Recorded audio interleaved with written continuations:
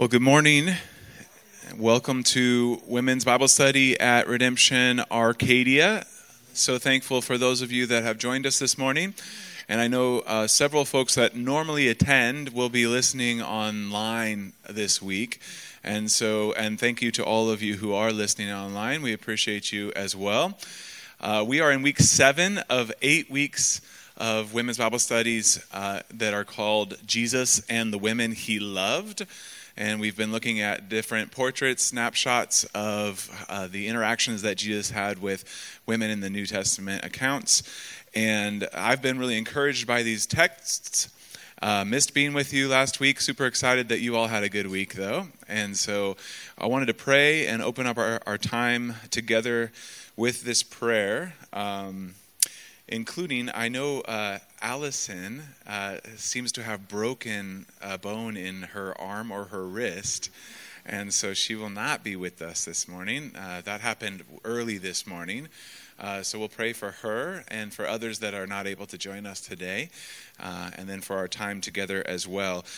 Before I do that, let me note that next week is our last week for this run. And then there will be upcoming events that our women's leadership team has put on the calendar. The first of those is April 18th, which is a Sunday. There will be a women's lunch, and that'll be just following church right around 12 o'clock. Stephanie is the point person for that. Thank you, Stephanie Shoemate. And so we appreciate you being the point person for that. And so if you are interested in more info about that, talk with Stephanie. She'll be coming out with more information on that. Next week, after our women's Bible study, there will be a women's leadership team meeting. And so if any of you are interested in that haven't yet wanted to participate, feel free to let us know and come to that. But that'll be just after the Bible study next Thursday, so that we can continue to plan for events for summer and fall as well. And then I'm going to get out of the way and be really excited that God has raised up the women's leadership team the way that he has with you all. So thank you for that. One last thing, Stephanie Perot brought snacks today, so we're so thankful for that, for snacks and drinks, and wanted to say thank you for that as well. Let's pray. Lord God, we're so thankful that you allow for us to gather together with you and with each other. And in the world where outrage can increasingly be our posture, we want to instead have a posture of rest in you and obedience and trust in you and praise for you. And so we pray that you would be glorified in our time today, in all of the elements of what we're doing in the scripture and in the prayer time and discussion and worship and teaching. God, we pray that you'd be glorified in all of these things, and even in the fun fellowship and snacks and drinks. God, we're just thankful for the opportunity, all of these things. Pray that you'd be glorified. We pray this in the name of Jesus. Amen. Okay, let's stand and we'll do this opening scripture.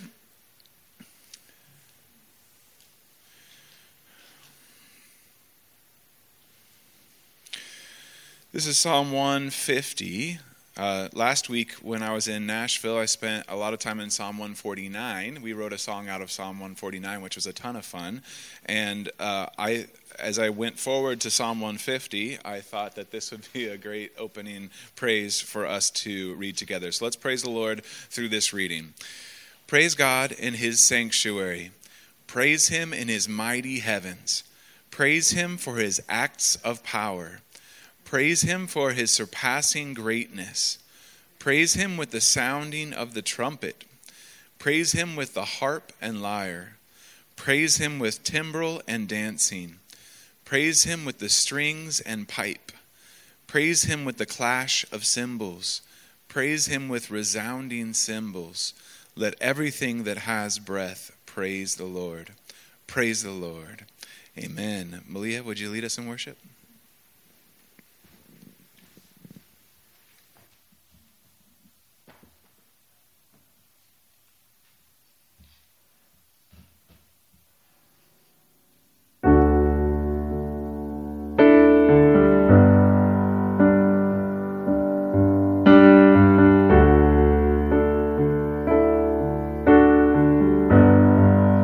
Sing heavy.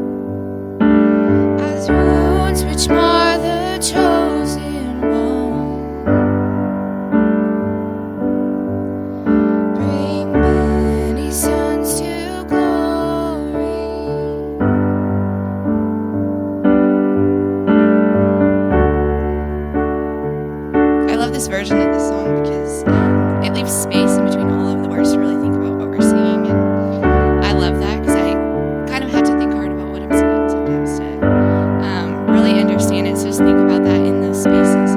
Behold the man upon the cross, my sin upon his shoulders,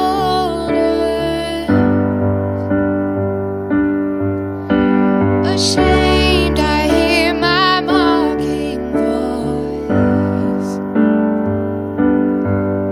call out among the scoffers.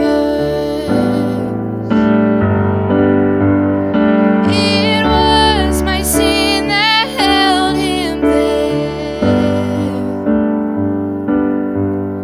until it was accomplished. His dying breath has brought me life. I know that it is finished.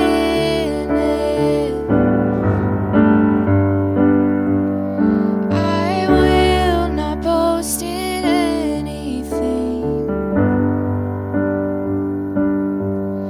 No gifts, no power, no wisdom. But I will boast in Jesus Christ, his death and resurrection.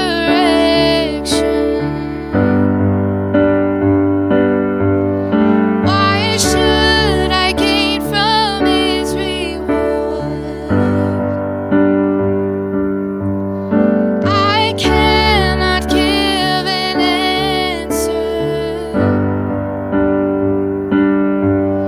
but this I know with all my heart: his wounds have paid my ransom.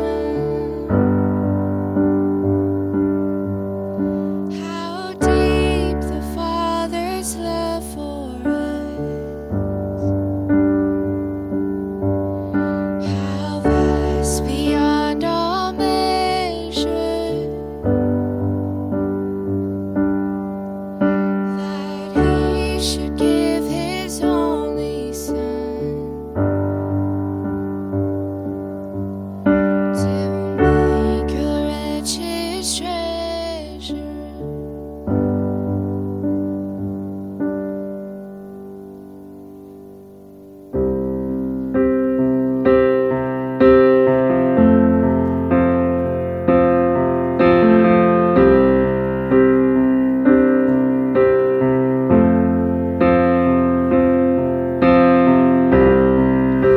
Worthy of every song we could ever sing, worthy of all the praise we could ever bring, worthy of every breath we could ever breathe. We live for you.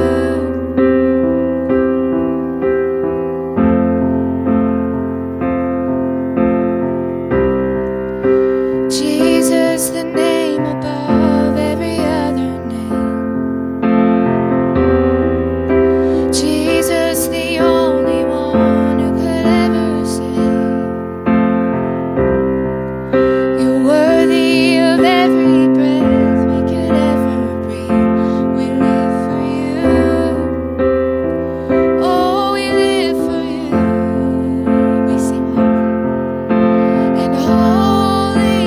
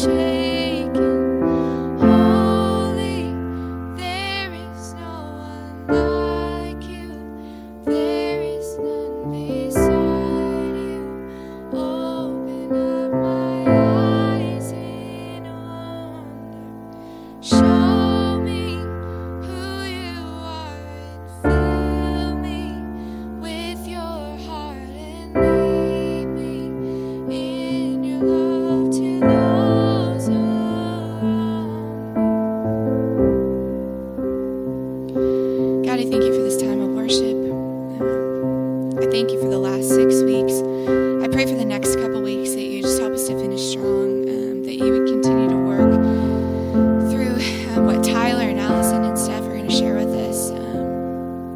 I just thank you that you fill the gaps for our weakness, that you say your strength is made perfect in our weakness. God, as we move through all these healings and the way that you meet these women in the places that they are, that you don't ask them to be more or to do more, but you just ask them to come before you and to believe. And so I pray that we would just come before you on our knees and believe you and leave all the things that we want to bring with us at the door. I thank you for who you are. I pray for our time together this morning. It's in your name I pray.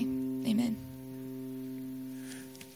Amen. Thanks, Malia, for leading us in worship. And let's pray for the folks that are not here with us this morning. God, we do pray for Allison and her broken bone. We pray that you would restore the health of of her arm, her wrist. That as she's at the doctors, that you give them wisdom to be able to appropriately treat her. We pray for those that are out sick, Lord, and also, Lord, those that are working hard at jobs right now that can't be here at this specific time. We also want to pray for those folks, and Lord, for each of us in this room today, we thank you that it is healing to be with you and to be with each other. That by your Spirit, Lord, there are ways that you are knitting us back together because of the time that we have with you. And so we pray that would be true, even today, with those of us that are here with you and those that are listening, Lord. That you by your Spirit would be healing in ways that we need healing, and so we pray that would be something that your Spirit would accomplish in us today. Whether that's a physical thing or a mental thing or an emotional thing, a relational thing, a spiritual thing, God, that you would be working to heal us, just as you do in these scriptures, Lord, that you have for us something better than what sin and death and the devil and the destruction offer and what this world offers, Lord. So let us fix our eyes on you, and would you be glorified in us, your church, today. We pray it in Jesus' name. Amen. Okay, friends, we are in Luke 13, verses 10 to 17. And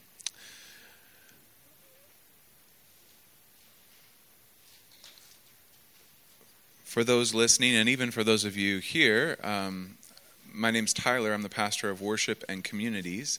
And I really love Redemption Church and Redemption Arcadia, and I'm thankful to be able to serve the Lord here with you all and be a part of the staff here. It's a great staff team at Redemption Arcadia, and thankful to be able to serve. This is about the woman who was bent over double, and another way of saying this, in some of the translations, it says the woman that is with a disabling spirit. So there's something about an attack here of the enemy of Christ, of Satan and his demons, that is causing this woman to be disabled. And when I read this text, there's actually a particular woman in my mind that I used to see all of the time in Southern California at intersections off the road, at coffee shops, a particular woman that I would see over and over and over again that was bent over double. And so there's sort of like a very tangible thing in my mind here. And I'm thankful for that, because sometimes as I read Scripture and study Scripture, there can be things that are very disconnected to me. I've never experienced an interaction with a person like this. I'm thankful for this passage because there is somebody in my mind specifically that I've encountered that is like this. And I think sometimes what that does is it causes us to read the Scripture with a fresh set of eyes, because sort of becomes more real to us. And there's a way that the words kind of jump off the page, and it becomes less of an academic or an intellectual thing and much more of a real experiential kind of thing, right? I was reading scripture this week with my friend Clark, and we were reading about a town called Beersheba, and he said, "Is that a town that's still there today?" And I said, "Yeah, it is." And so we looked on a map of Israel, and we zoomed out, and we saw where that town was. And there's something about placing the words of God into our real life time and space that I think is very helpful to us. Anybody feel that way also? Yeah. So this is another person who has a need for Jesus, for his salvation, for his healing, sometimes for his correction and his rebuke, just like we do consistently. Now, in my interactions with the woman that I knew that was bent over double, I didn't ever see her healing. In fact, she was oftentimes mentally in a place where she couldn't have a conversation.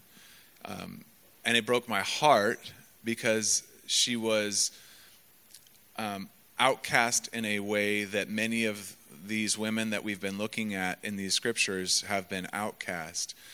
And so to see Jesus' heart for the outcast again is just a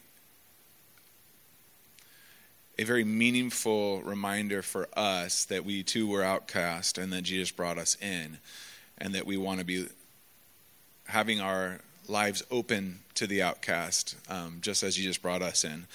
And so I just wanted to share that little personal note on this passage, because I do think that when we're connecting the scriptures to the reality of our everyday life, there's something where the Spirit of God uses the Word of God in order to inform our situation in the current time and space that we have. So that happened for me in this passage. Now he was teaching in one of the synagogues on the Sabbath. This is verse 10 in Luke 13. An interesting note there by David Guzik is that Jesus was still invited to teach in the synagogues, even though there was a lot of opposition by this point.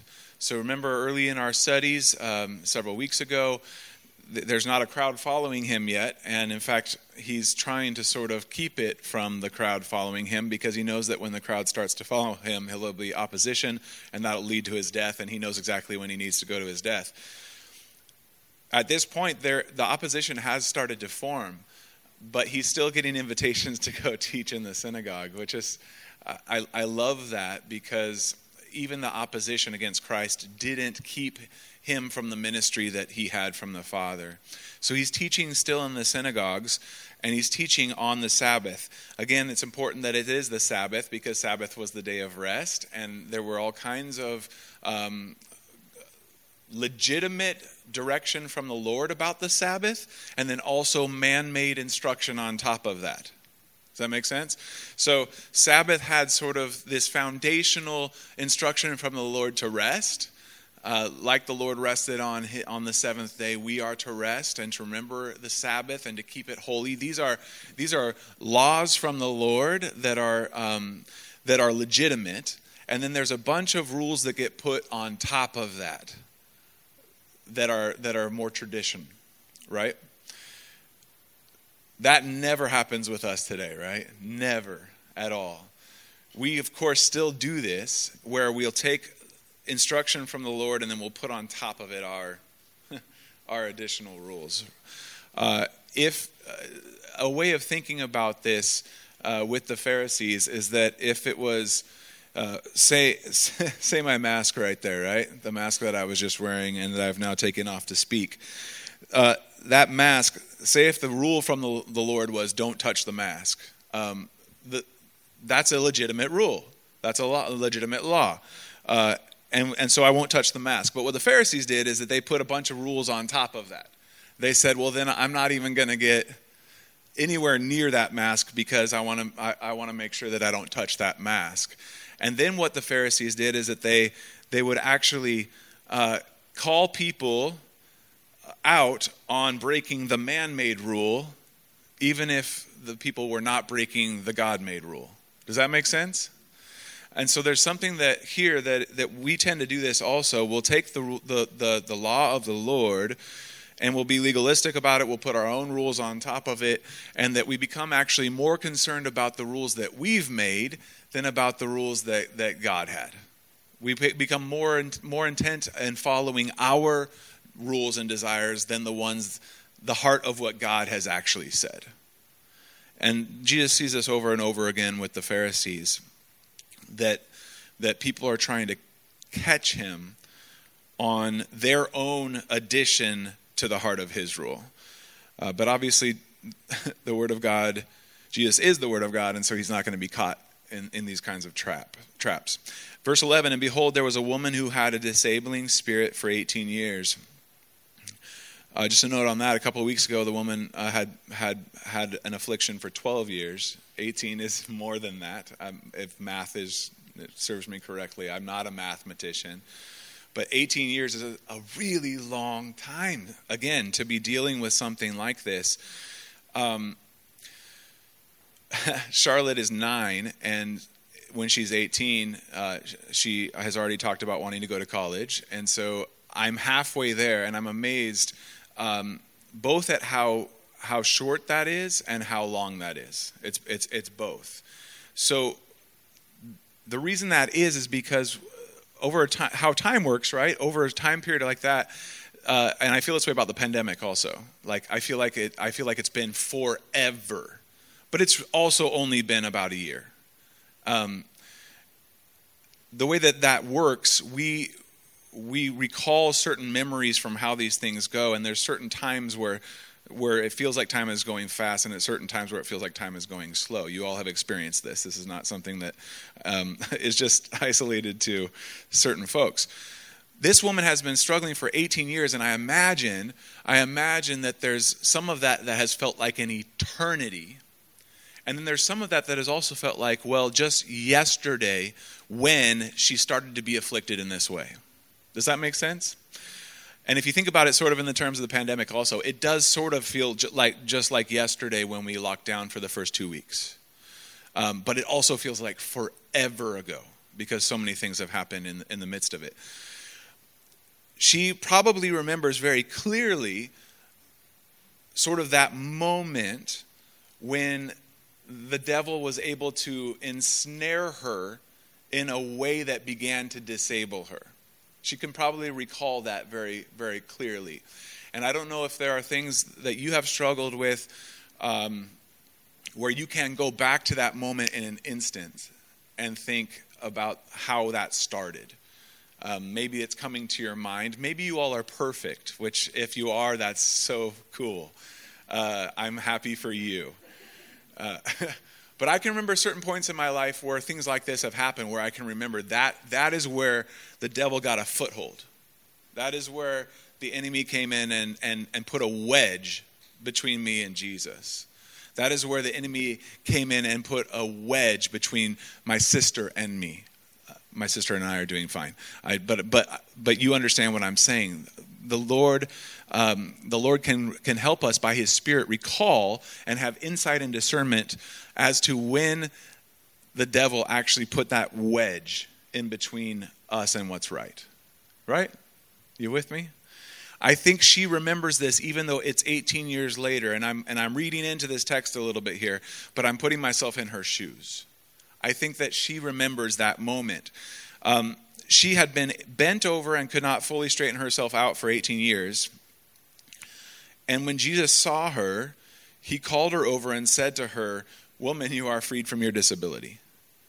And again, I love this, that Jesus calls her out, just like He's called us out. He has, and by His words, He is able to change reality. Jesus' words, God's words, created reality in the first place. Let there be light. There was light. He's created reality in the first place. His words still create reality today, but it's His words that do, not ours. So Jesus saw her, called over, and said to her, "You're freed from your disability." And I love this. He lays his hands on her. And immediately she was made straight and she glorified God. So it feels like there's two steps here, right? The woman, you are freed from your disability, were words. To me, it seems like that was his dismissal of the spirit. His dismissal of the spirit that was causing her the disability. And then when he came and he laid his hands on her, there was the healing of the being bent over, the physical healing, which I think is a fascinating thing. He got rid of the root of the cause first, which was that there was this spirit that was tormenting this woman. Now, I don't believe that the woman was possessed. I don't think that there's indication here that the woman was possessed by the spirit. For a couple of reasons. One, and Spurgeon will say this in a moment, but Jesus didn't tend to lay his hands on things that were on anybody that was possessed by a devil. There was not ever a time in the New Testament where Jesus actually laid his hands on somebody that was possessed by a devil. His holiness and the evil there are not going to mix, right? But two, I think also because there is this distinction here between what he said and what he did, where he said that you are freed from your disability and the Spirit goes, although the Scripture doesn't say that explicitly. I believe the distinction between how him saying it and then him laying the hands on her, there was the spiritual healing and then the physical healing in this case. That's interesting because oftentimes it was the other way around in terms of God using physical healing to get to the spiritual matters, right? Here, Jesus goes first towards the spiritual. You're freed. You're being released spiritually, and then he physically heals her with the laying on the hands. I love that Jesus was not afraid to be physical. Right? He was not afraid then to touch in order to make clean. Just one note real quick on cleanliness and dirtiness. Again, like we use the example of the mask, the understanding in that time frame was that if I touched something that was holy, I would die. If I touched something that was dirty, I would become dirty. Right? So the non-touching was, I'm not going to touch something that's holy because I'll be struck down. I'm not going to touch something that's dirty because I too will become dirty. Jesus was willing to touch something dirty because when Jesus touches something dirty, the dirty becomes clean. It doesn't make Jesus dirty. It makes the dirty thing clean, right? I'm so thankful for that because I need Jesus to touch me, and I need Jesus to make me clean. And so he's done this by touching the woman and speaking to her. He has freed her both spiritually and physically. Does that make sense? Yeah. So, I love that it's immediate. I don't know how many of you are huggy people, but I do miss hugs. I really do. I feel like one of the things that has diminished over the last year is hugs. And I understand it. We don't want to get each other sick. I understand it. And there's a lot of instruction in Scripture to lay hands on one another in prayer, to greet each other with a kiss. There's a lot of instruction in Scripture for God's people to be affectionate with one another in a way that is appropriate. And I love that Jesus does this in certain times and places where he'll put hands on people. Jesus models that sort of appropriate affection that God's people can have with one another, where he's unafraid about being made dirty and instead is willing to make the dirty clean. I appreciate all that. Listen to what Spurgeon says. This is Charles Spurgeon. He says, he being Satan, he must have bound her very cunningly to make the knot hold all that time, for he does not appear to have possessed her. You notice in reading the evangelist that our Lord never laid his hand on a person possessed with a devil. Satan had not possessed her, but he had fallen upon her once upon a time 18 years before, and bound her up as men tie a beast in its stable. And she had not been able to get free all that while. Spurgeon has a really good way with words in understanding, in helping us to understand what's happening in a situation. In other words, the devil had gotten a foothold in that had become something that was binding for the woman over time. The wedge became something that became binding and then held all of this time. And I don't know, again, if there's something that you have in your life felt bound by. But in those situations, we need for God's freedom. And it's the only thing that's going to bring us freedom is to have Jesus free us of the binding.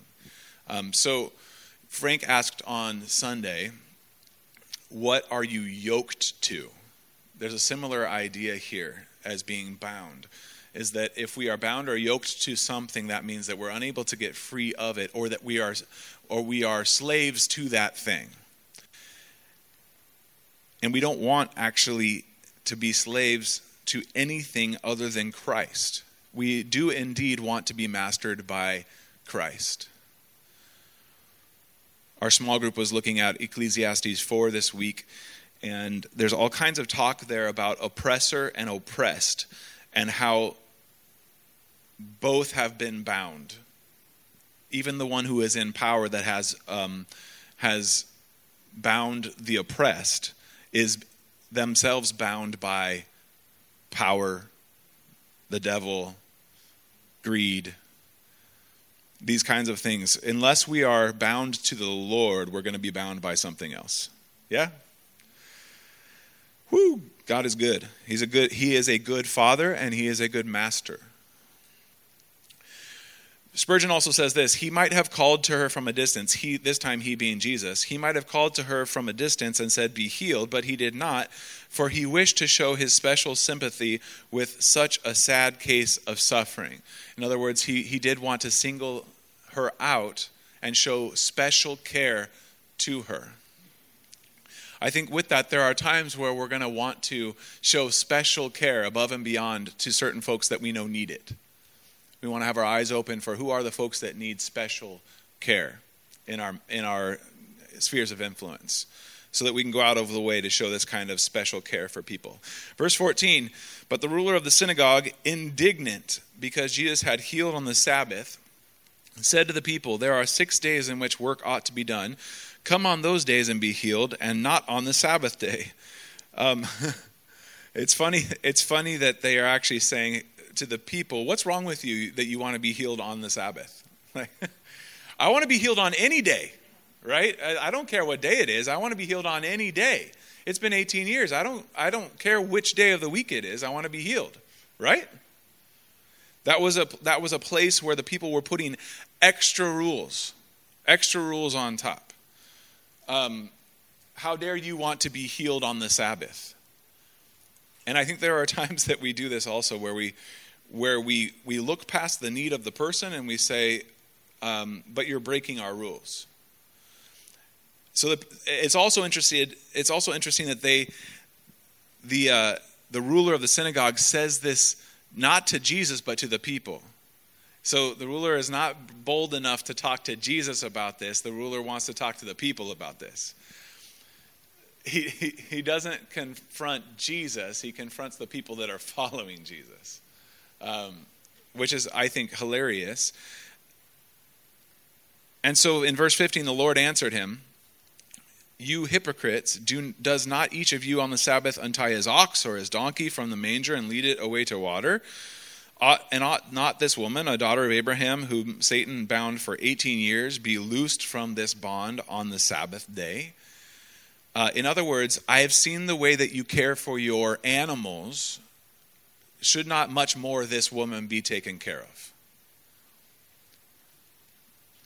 And I think that's right. I think there are times even today where we see more outrage for animals than we do see for human beings. Jesus is saying here, how much more ought we to take care of this woman? So if you're willing to untie your ox or your donkey, again, Jesus is always pointing towards the spirit of the law. right? He's not pointing toward the legalism of the law or making sure all the man's rules are followed. He's pointing to the spirit that's behind the law that God instituted in the first place. And so he's saying, how much more should we take care of this woman? And isn't the Sabbath day actually, you can read that as saying, as hearing, isn't the Sabbath day the right day for this freedom to come? In other words, I've given the Sabbath for this purpose so that people might find their rest in me. I love that. And it makes me think about how we oftentimes miss this invitation to Sabbath with God. We oftentimes miss this invitation from God to rest in him because we're so busy going with things. The next thing that we have to do. So David Guzik says this: Jesus gave several compelling reasons why it was apparently appropriate to show her mercy, and more appropriate than helping a distressed animal. She was a woman, made in the image of God, and because a woman and not a man, worthy of more care and concern. Guzik is not saying there that a woman is more needy than a man, but Guzik is saying here that we want to honor and dignify that she is a woman, made in the image of God. Animals are not made in the image of God, but men and women are, no less, no more than each other. And Guzik is making the point here that he believes Jesus is saying, as a person made in the image of God, we must show honor and concern and compassion. So that goes for everybody. Everybody. There's not a person in the world who is not made in this image of the Lord and so worthy of care and concern. Sometimes people do not want to receive care and concern, but that's another talk. She was a daughter of Abraham, a Jewish woman with a covenant and connection to Abraham. This may also indicate that she was a woman of faith as well as her attendance at a synagogue. So being a daughter of Abraham, that means that she was in line, in the lineage of Abraham. Remember, God made the covenant with Abraham saying, I will bless you and your offspring. You'll have many offspring, and there was the indication that through Abraham's line would come a blessing for all nations. And so this woman is in this line, in this lineage, probably a woman of faith, because she's coming to the synagogue as well.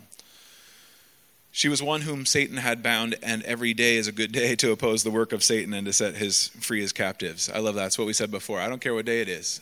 I want to be healed. And I like that phrase, every day is a good day to oppose the work of Satan and to set his captives free. Right? Today's a good day too. She was afflicted for 18 years, long enough to suffer greatly and to draw forth the compassion of Jesus and others. In other words, if it wasn't an emergency today, when was it an emergency? It's been 18 years. It's an emergency today. It's already been too long. So we can't wait any more days. I love this breakdown that Guzik gives us about Jesus' argument here and unpacking what Jesus has said in response to the leader of the synagogue. In other words, God created the Sabbath specifically so that we might find rest in him. And it is as good a day as any other. In fact, it might be the exact appropriate day to release a captive who has been in bondage for 18 years. Today is the day of salvation. And that goes not only for this woman, but for all of us as well. And whatever it is that you might be thinking through that you've been bound by, Jesus has an opportunity, even today, for you to find rest in him. Now, we were praying also on Tuesday night at our small group that sometimes God removes the situation and sometimes God changes us in the situation, right? So it's not always that we pray and God just changes our situation. There are times that God works in our hearts and teaches us in the situation. And that's hard and that's difficult.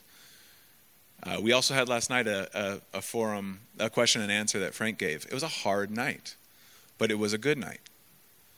And there's times when God teaches us in the midst of difficult situations. And I'm thankful for that as well. Verse 17, as he said these things, all his adversaries were put to shame, and all the people rejoiced at all the glorious things that were done by him.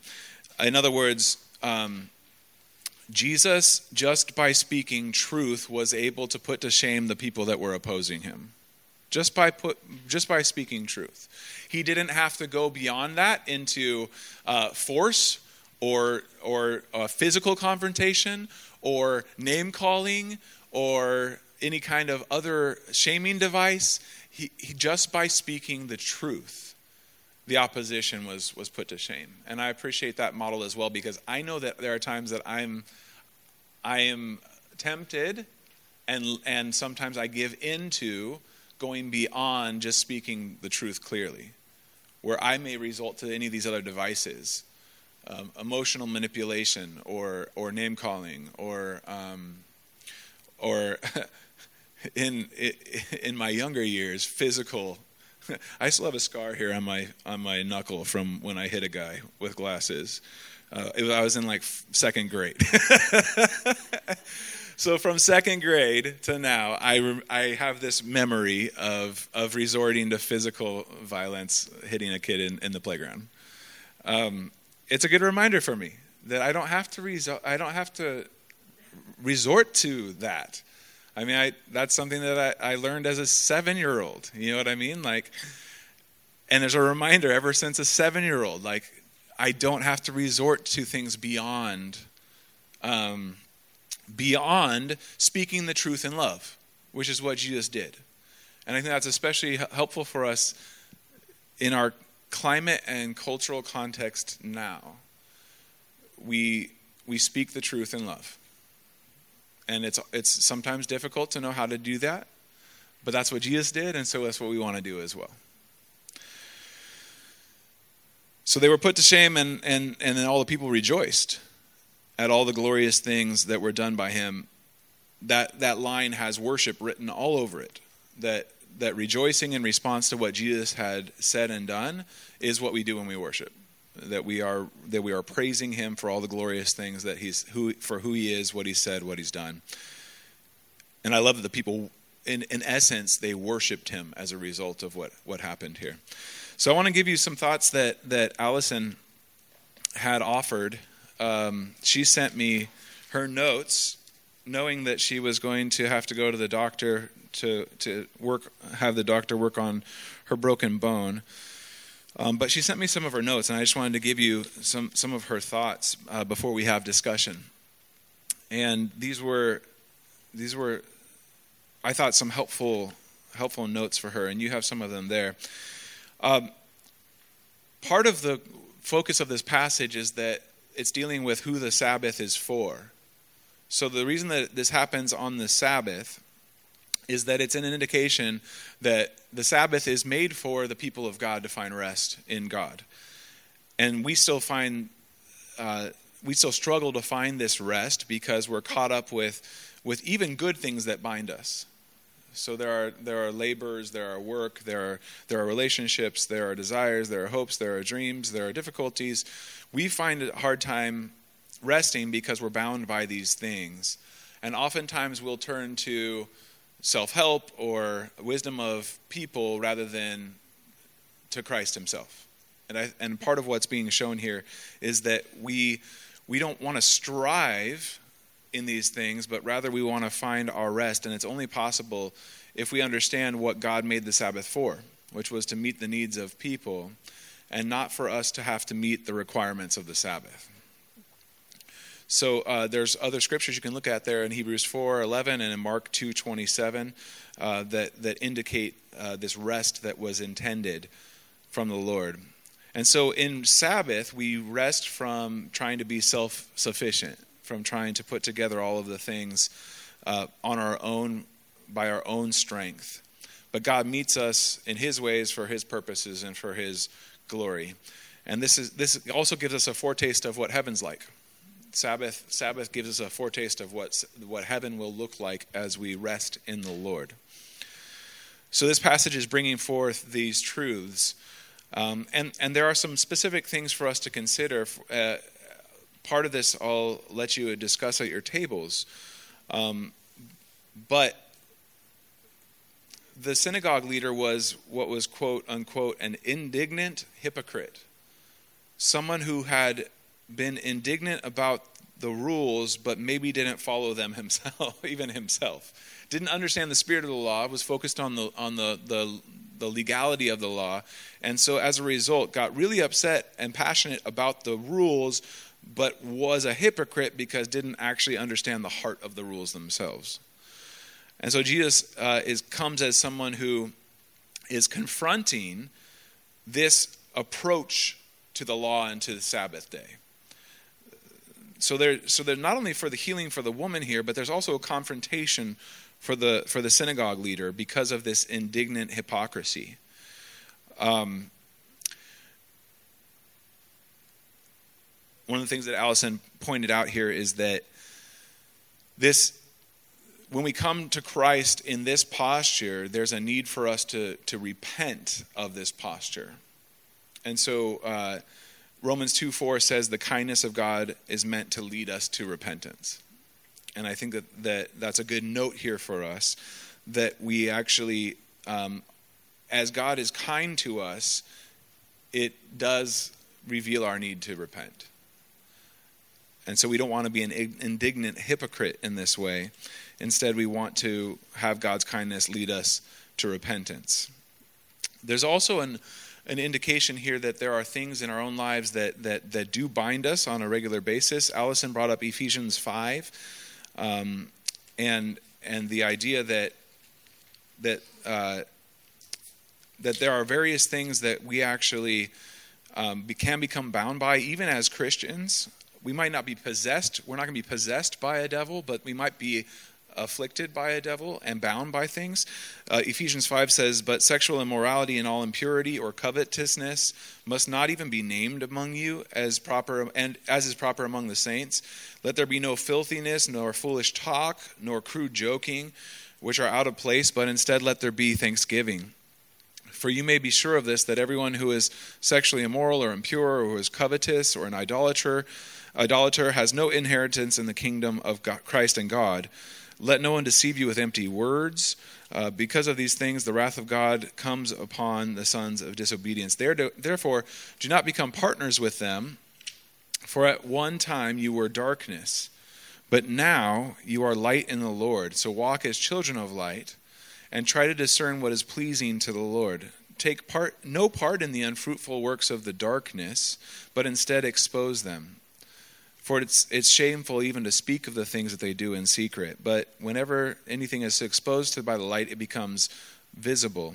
For anything that becomes visible is light. Therefore, do not be foolish, but understand that the will of the Lord is, and do not get drunk with wine, for that is debauchery, but be filled with the Spirit, addressing one another in psalms and hymns and spiritual songs, singing and making melody to the Lord with your heart, and giving thanks always, and for everything to God the Father in the name of our Lord Jesus Christ. Submit to one another out of reverence to Christ." It's a long passage, and you might look at it again later. The idea is that there are these things that are possible to bind us, and that the Lord knows this possibility, and Paul writes to warn us of the possibility of these things being things that bind us. And rather we want to be walking in the light and walking in the righteousness of the Lord. One last thing that Allison mentioned that I just want to mention to you before we discuss, and that is that this daughter of Abraham idea means that the Lord has given us this lineage and has had us loosed from bonds. There's a throwback there that, and Allison didn't write this, but I'll just say this. Isaac was the son of Abraham, right? And Abraham bound up Isaac and was going to offer him as a sacrifice. Hebrews tells us that Abraham actually believed that God would raise him from the dead. And so there's a pointing forward from Abraham, and then now a looking back to Abraham that is saying that God is the only one that loosens us from our binding. And I really appreciate that as well. So Allison's wanting us to understand our identity as people, as daughter of Abraham, as a daughter of Abraham, that faith would come from hearing, and hearing through the word of Christ, meaning that He's the only way that we're loosened from our binding. So we want to study God's word. We want to celebrate and rejoice back as a result of what God has said and who He is and what He's done, and acknowledge that who the Son has set free is free indeed. John 8:32-36 indicates that we have been set free, and we don't actually want to go back to our bindings, but we want to live in that freedom and in that rest with the Lord. So there's some thoughts from Allison. Allison, thanks for those. We want to, at this point, allow for some time at the tables to discuss and to pray. And so why don't you begin by discussing and then turn to prayer after that. And then I'll close our time at 10:30 with a last prayer. But let me pray also now for the discussion time. God, thank you for your word and the way that it does lead to faith, that that faith is instilled in us by your word. And so we thank you for your Spirit for opening our eyes to your word. We pray that you would allow for us to live in freedom and live without being bound up by you, that you be glorified in us and the lives that you have freed us to. I pray now, even as there's a discussion and prayer at the tables, that you'd be glorified in the midst of that as well. Pray all this in Jesus' name. Amen.